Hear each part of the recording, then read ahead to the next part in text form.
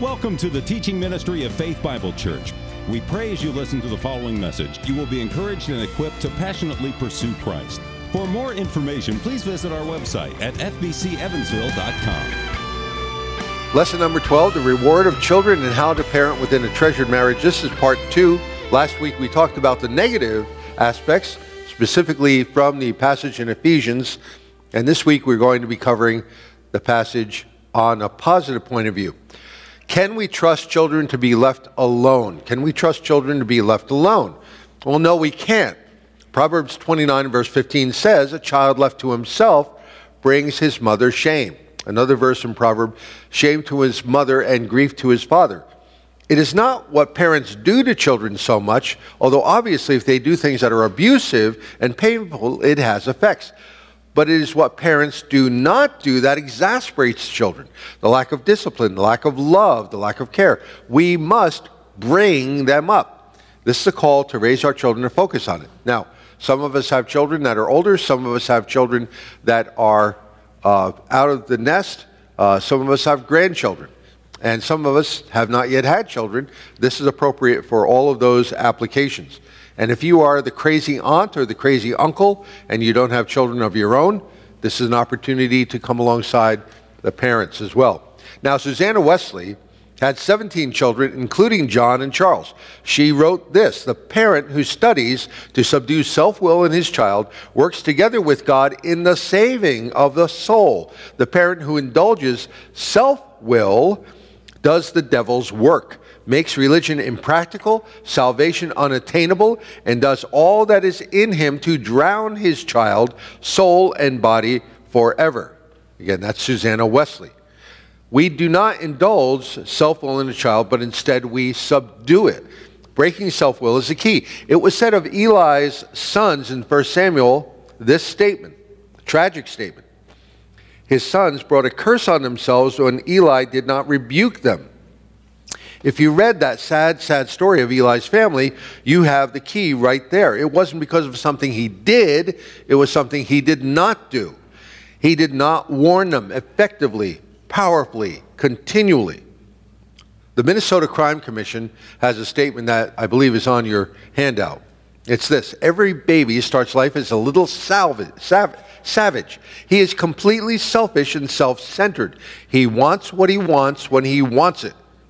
Do you remember when Bob Jones came and he gave us that little song about that? His bottle, his mother's attention, his playmates, his toys, his uncle's watch deny him these things.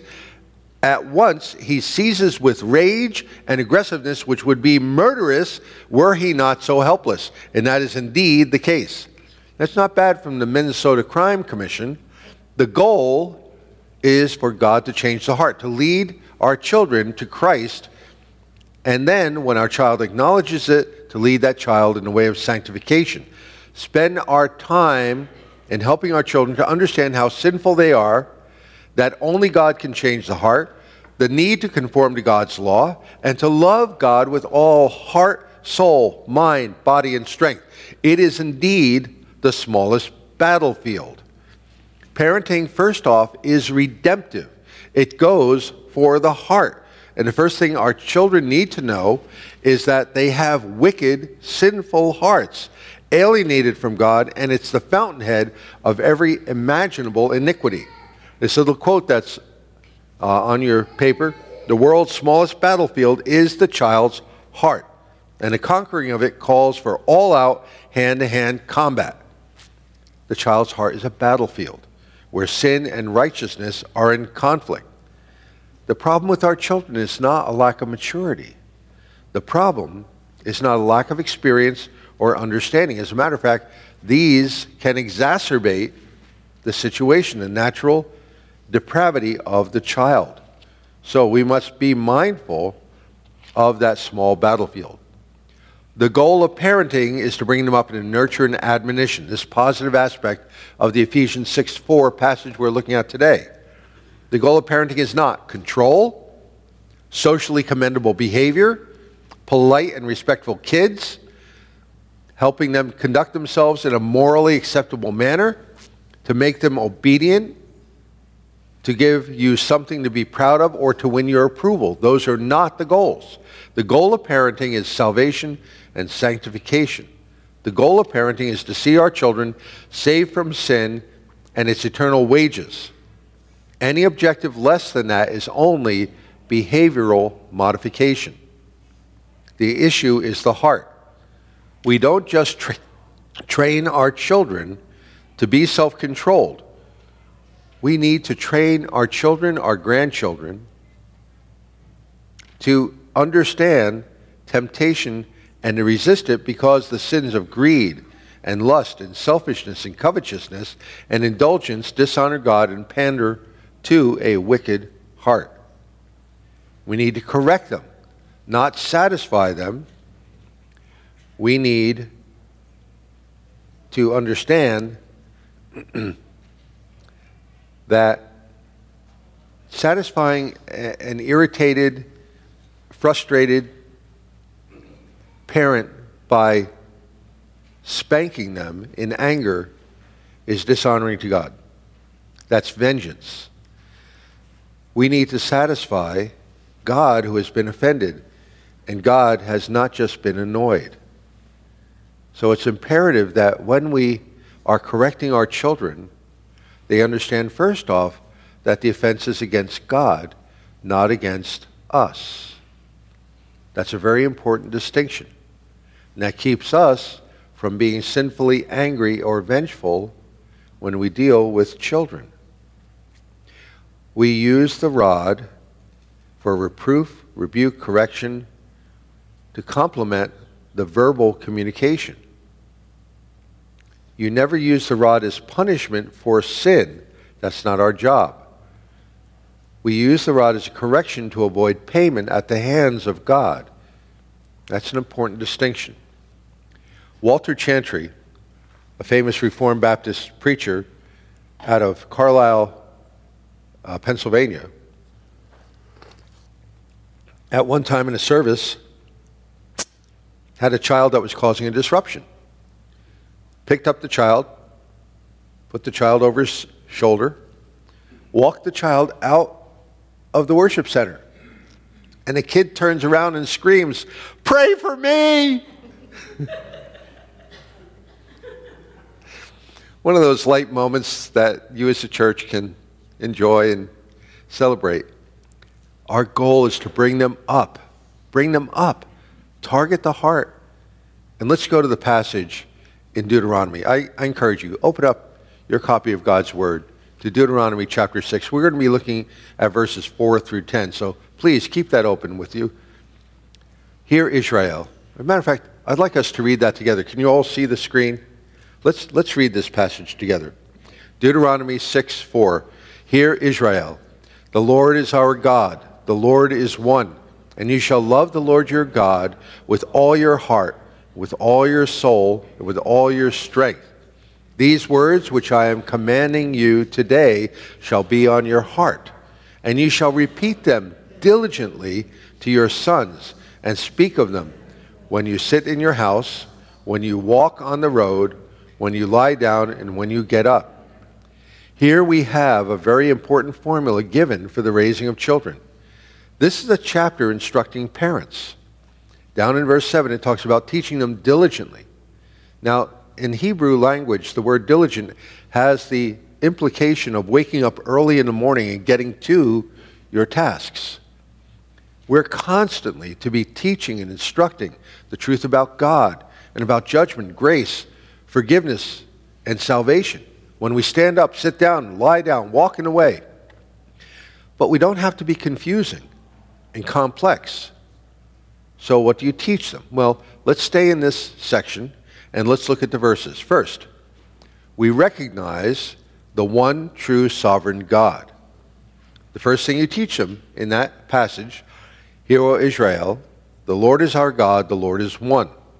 The first thing we teach them is to recognize the true God and that He is sovereign.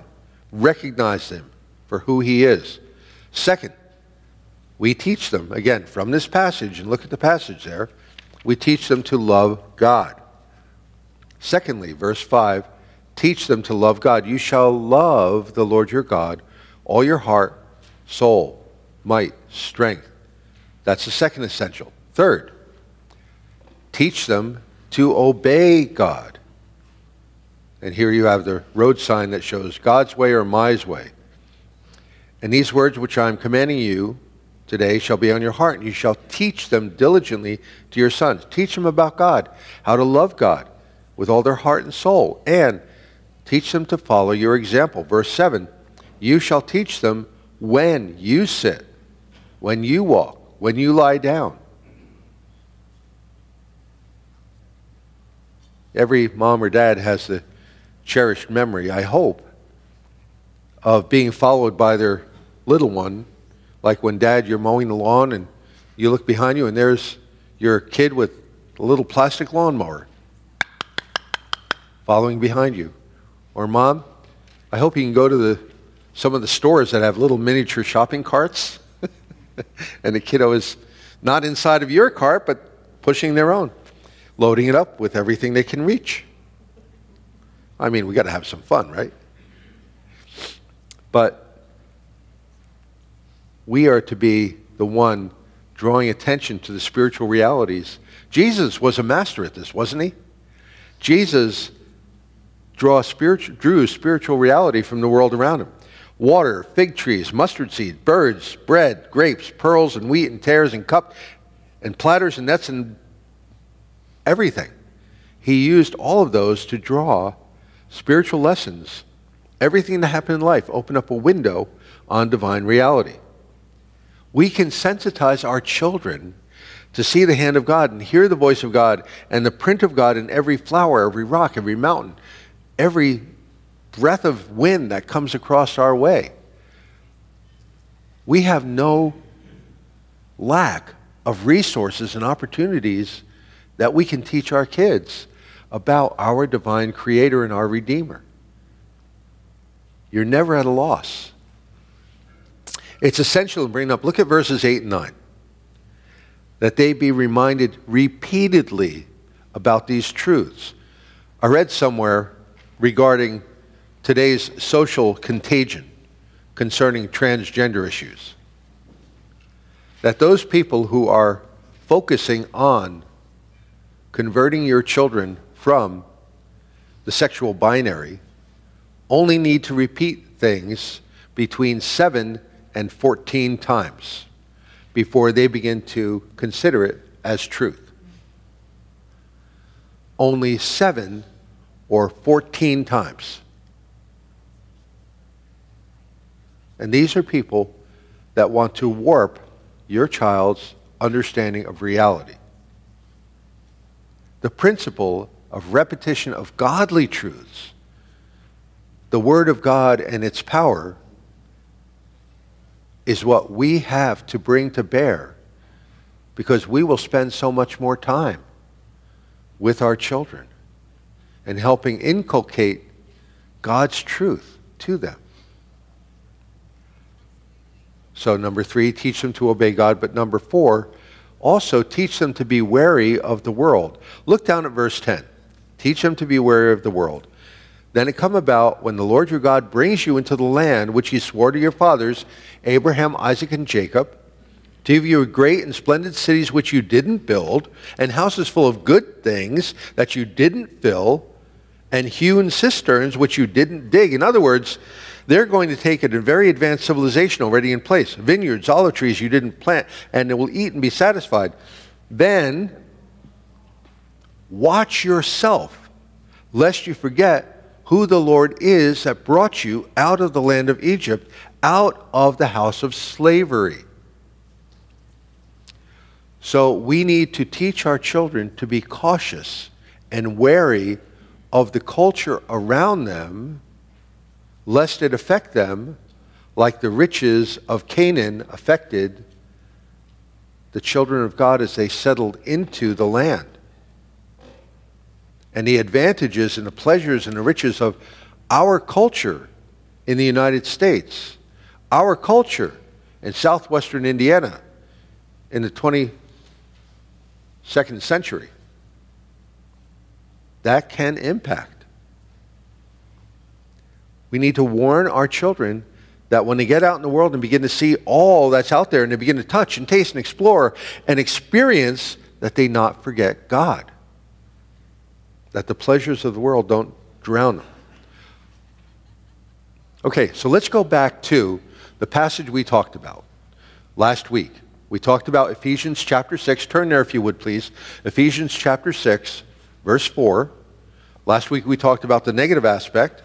All right, don't exasperate them. Don't get them to the point where they think there's no hope. Don't be so crushing that your children are not delighted in the God that you seek to represent. All right? I'm sorry, I said Ephesians 6:4. It's Ephesians 6:2. Fathers, do not provoke your children to anger, but bring them up. Here's the positive. Bring them up in the nurture and admonition or discipline and instruction of the Lord. And that's what we're going to be looking at. We're going to be looking at the discipline and instruction or admonition of the Lord. Discipline. Discipline, the first part of discipline, it's paideia. The Greek word is paideia. It means to rear up, to bring them up. They won't get there themselves. We need to bring them up. You have to bring them up. It involves training, instruction, learning, like we talked about in Deuteronomy, chapter 6, verse 4. It's used in Hebrews 12 to talk about chastening or disciplining. And again, remember, when we in our culture use the word discipline, a lot of times immediately people think of spanking, corporal punishment. But the Greek word has very much the sense of training, much like an athlete would train in their skill. So I do recommend, when you hear the word discipline, remember the component of training. It encompasses discipline. Here's what it really can be summed up. It's enforcing conformity to the heart and life of God and His truth. Well, how do we enforce it? By punishments, rewards, by communication, and by punishments like corporal punishment. Bring them up, train them, raise them up. The second word there, of course, is admonition. Bring them up in the admonition or instruction. It's the word nouthesia. It is the idea of warning in it, and it takes us back to what we've been saying. We have to warn our children that are not only obviously physical consequences in the family to behavior, but there are more serious consequences from God. The word training or discipline may refer to what is done to a child in terms of discipline, but the word instruction refers to what is said to the child. It's a verbal instruction with a view to judgment. There are many people today who, because of abuses in the past, or because of what culture is teaching them today, they have eschewed one or the other. They have gotten rid of either the communication or the corporal punishment. Brothers and sisters, you are not wiser than God. Do not neglect either. Use them wisely. We had one child, we had to figuratively use a 2x4 over their head before they conformed. Another child, I looked at that child cross-eyed and they broke down into tears and were immediately contrite. So you must use both communication and the rod wisely. But again, you and I are not wiser than God. Somebody in the room is laughing because they know the child who, in their family, you basically have to, be more severe with. That's the truth. The other part of that passage, look at that. Look at that passage, Ephesians 6:2. Do not provoke your children to anger. Don't exasperate them, right? But bring them up in the discipline and instruction, and it is of the Lord. It is of the Lord. It's not your own. It's not the culture's. It's of the Lord. So, you teach them about God's holiness. You teach them about that a holy God cannot look upon iniquity, that God is without sin, without error, that God never does anything wrong, says anything wrong, or thinks anything wrong. God is perfectly holy. Start with that. And then, not only do they need to know about God's holiness, But they also need to know that they, along with their parents, are sinners. They need to know in no uncertain terms how deep that sin goes in our nature.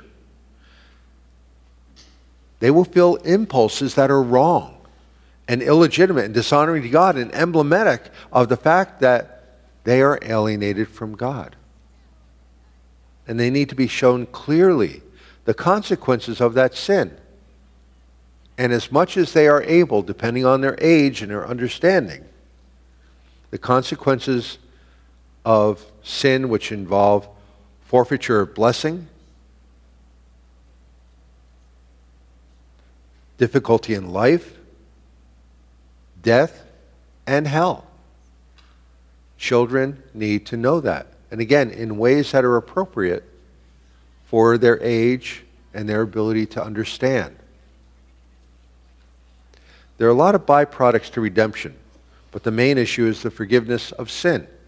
We need to show them their sin. How do you do that? Well, you do that by talking about specific sins, bad attitudes, words. There are some people, even within the church, who say that if your child lies, you should not confront them on their lying. I think that's a grievous error. And you miss an incredible opportunity to talk about the nature of our heart. Why we lie. What the consequences of lying are, both natural consequences and spiritual eternal. They need to know about the consequences. Children need to be evangelized with the truth of sin, the truth of death, the truth of hell. When we preach the gospel, anytime we do, it's 75% law, 25% grace. When our children go off to school, for the most part, they can believe what someone in authority tells them. And again, like I said, between 7 and 14 times, someone's worldview, their concept of reality, can be shifted. We need to know that the key communication in this process is that there is hope in Christ Jesus.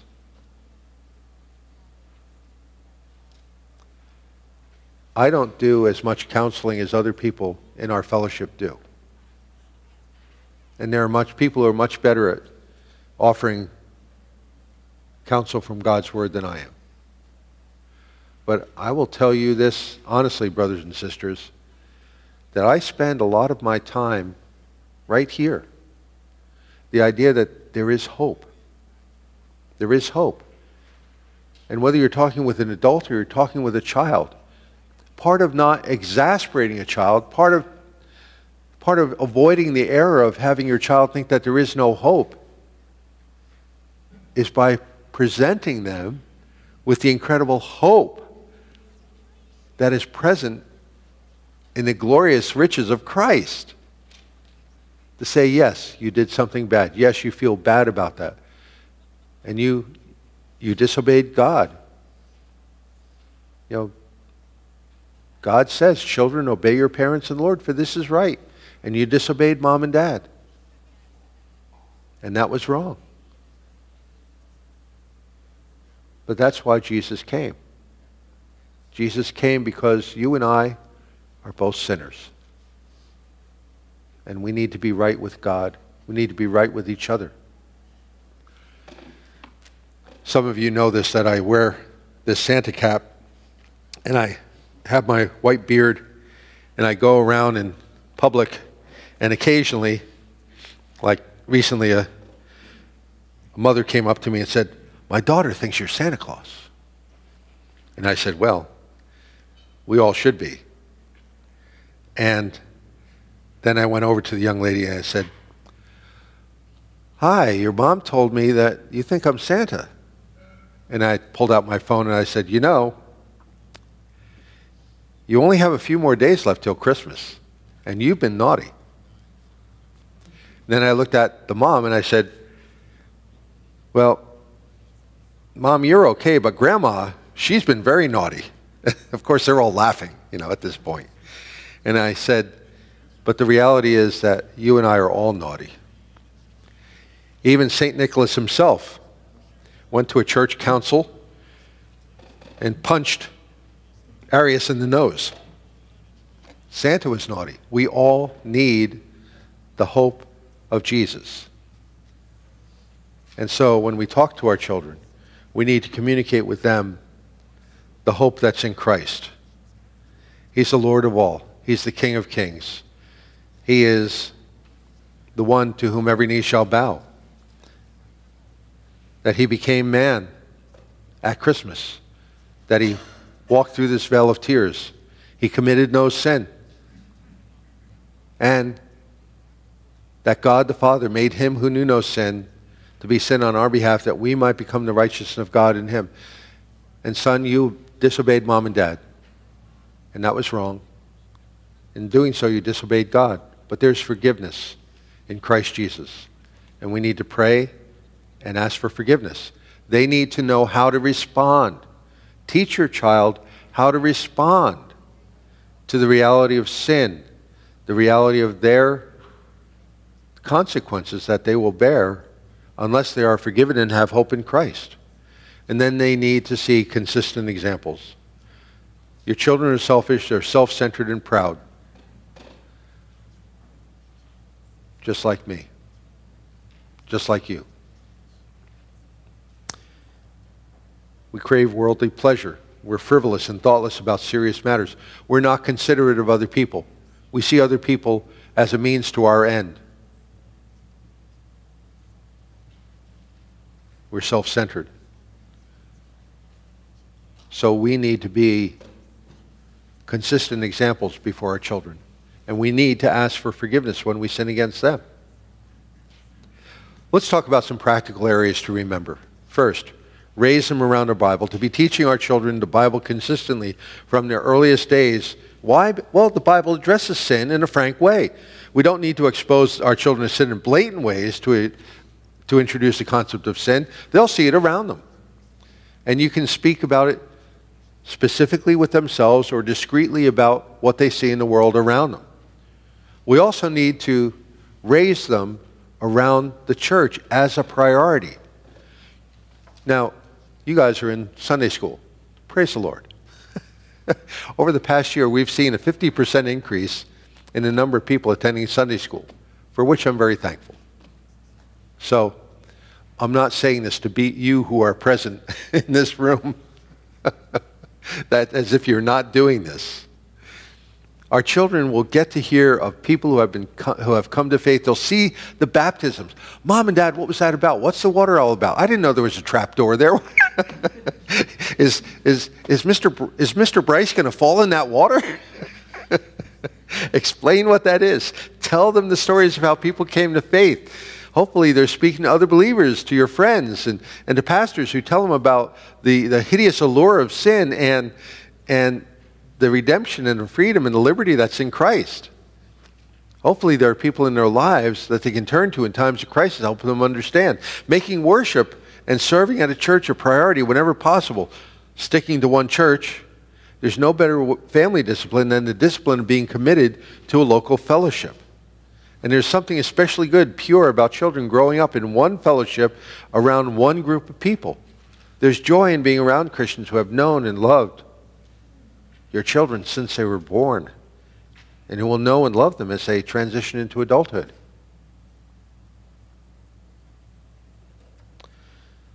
It's easier when children are tiny to get them into that process.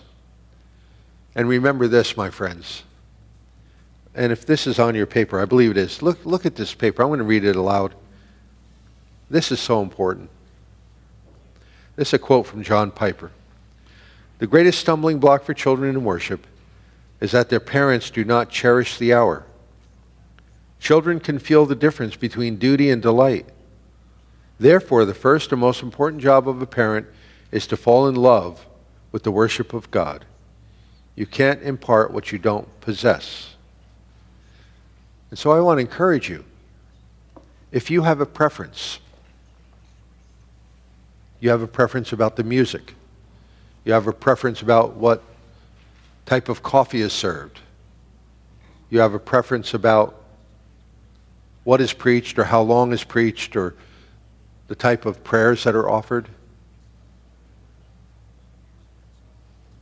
We need to be very careful about criticizing and denigrating the people of God and the worship of God before our children. It's easy to critique and have the pastor for lunch. You don't want to be carving up the pastor for lunch.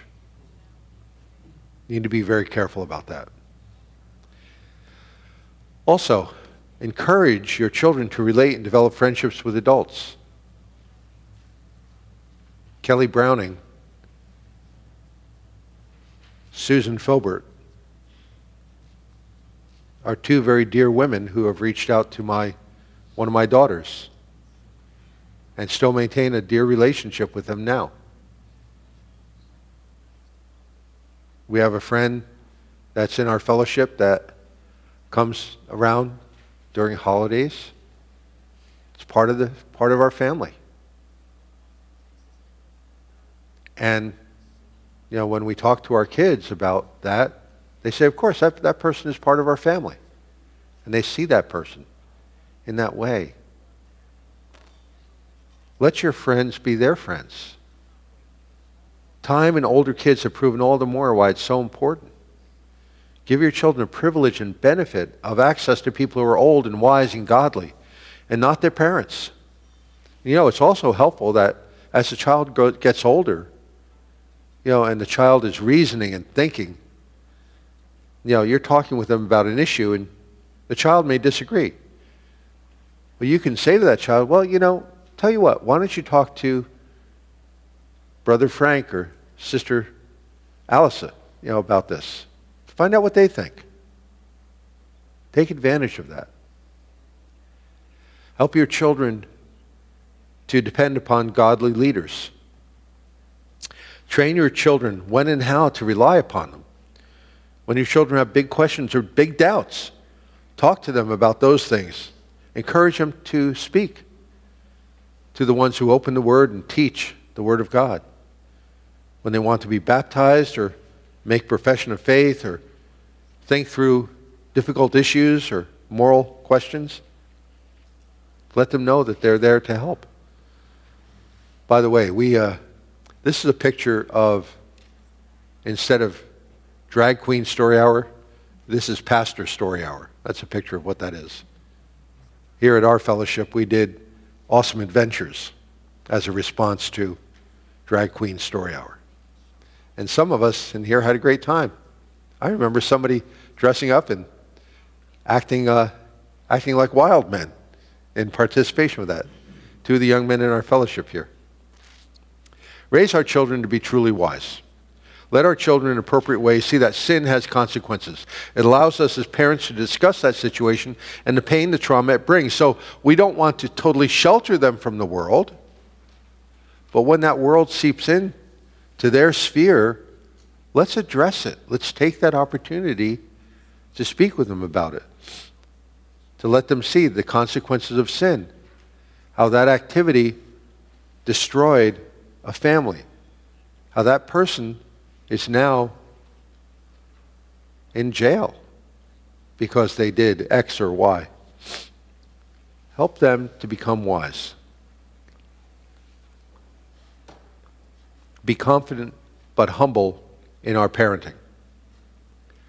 The caption of that picture on the screen here says, parenting, the biggest piece of humble pie you ever ate.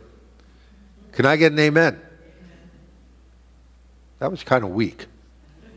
Next time I ask for an amen, I want it to be stronger. Some couples read all kinds of books. They know before the baby is born how they're going to raise their children, follow the program all the way to completion. Others leave the books in the bookstores, read their Bible, pray, and simply follow their instincts. And others will seek counsel. There was a thread that went around just yesterday about, hey, my child is not feeding. I know they're hungry, but when I present them with some food, they balk and they fight at it. What do I do? Well, it's very humbling. But we should, next point, stay the course. Stay the course. Parents receive lots of messaging, some of it subliminal, that kids are easily ruined. Unless you educate them this way, discipline them that way, or give them freedom the other way, you're going to have deep regrets later on. Sometimes that's true, but not often. We tend to way overestimate the significance of a single event, a moment, or a phrase, and underestimate the significance of 18 or 20 years of influence. So, stay the course, trust Christ, be humble, and understand that sometimes parenting is about survival. Amen? That's better. Okay, good. Sometimes parenting is about survival. In the little years of parenting, it can be survival. Surviving through nursing and teething and fevers and tantrums. Surviving when it's been weeks since you had a good night's sleep and now you're not expecting another good night's sleep again. We've learned that in those times of difficulty, we could break some of our parenting rules or preferences for the sake of survival and sanity. If your baby sleeps in your room or your bed for a few nights, or even for a few weeks, you're not going to forfeit their soul. If you give your child a binky, a soother, a nook, a pacifier, your child will not grow up to be a psychopath. Calm down. Sometimes you lose those little battles, and that just has to be okay. And here's a picture of my grandchildren jumping up and down all over my couches and my mattresses. Okay, important question. At what age? Children cannot be saved until they're old enough to understand the gospel clearly and embrace it with genuine faith. But as soon as you start teaching them, and God knows when that readiness is there, the age will be different. The age will be different. It's different for every child in every circumstance. But they do need to be mature enough to understand the basics, the seriousness of sin, the nature of God's holy standard, the forgiveness and hope that's found in Christ. We can't unnecessarily soften the part of the message that sounds unpleasant. We will talk about hell and judgment at appropriate times. Talk about the blood of Christ, his suffering, the cross, atonement for sins. We can't bring that volume level down. We need to approach things. Well, finally, listen, I've really enjoyed this series with you. As an empty nester and as a grandparent, I've learned some things that I hope to use with raising my grandchildren through their parents. And I've had to come to grip with some of the things that Kim and I have done wrong. But thankfully, there is grace. There is hope. Let me tell you about a sickly child.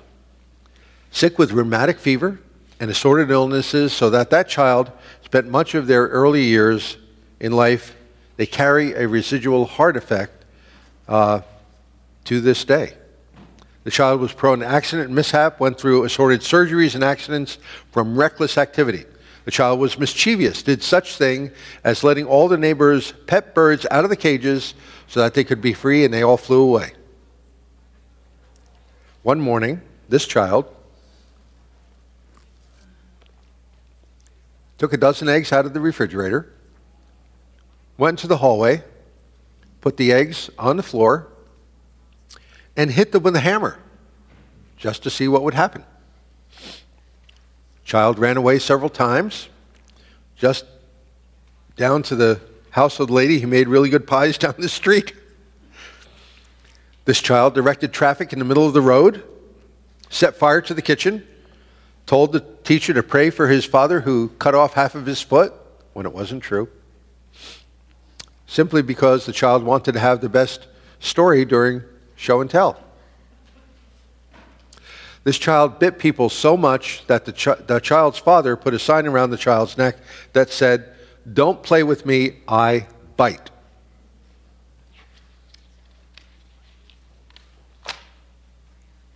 Any guess who this child is? I'll give you a hint. It's not me. Dave Adams was convinced it was me. Come on, guess. Famous famous person in the United States, in our age. I'll give you a further hint. His initials are John MacArthur.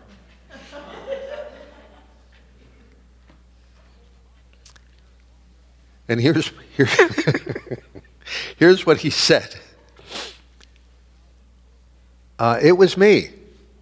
And so it went, even one occasion where my father had to come and get me out of jail. Why was I like that?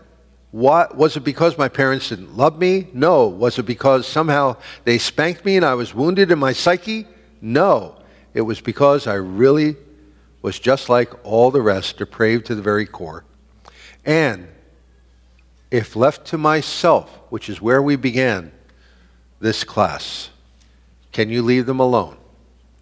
If left to myself, who knows what criminal activities I might have been fully engaged in. But persistent prayer and persistent instruction from loving parents led me to Christ and to salvation and the path of sanctification and to stand before you here as a preacher.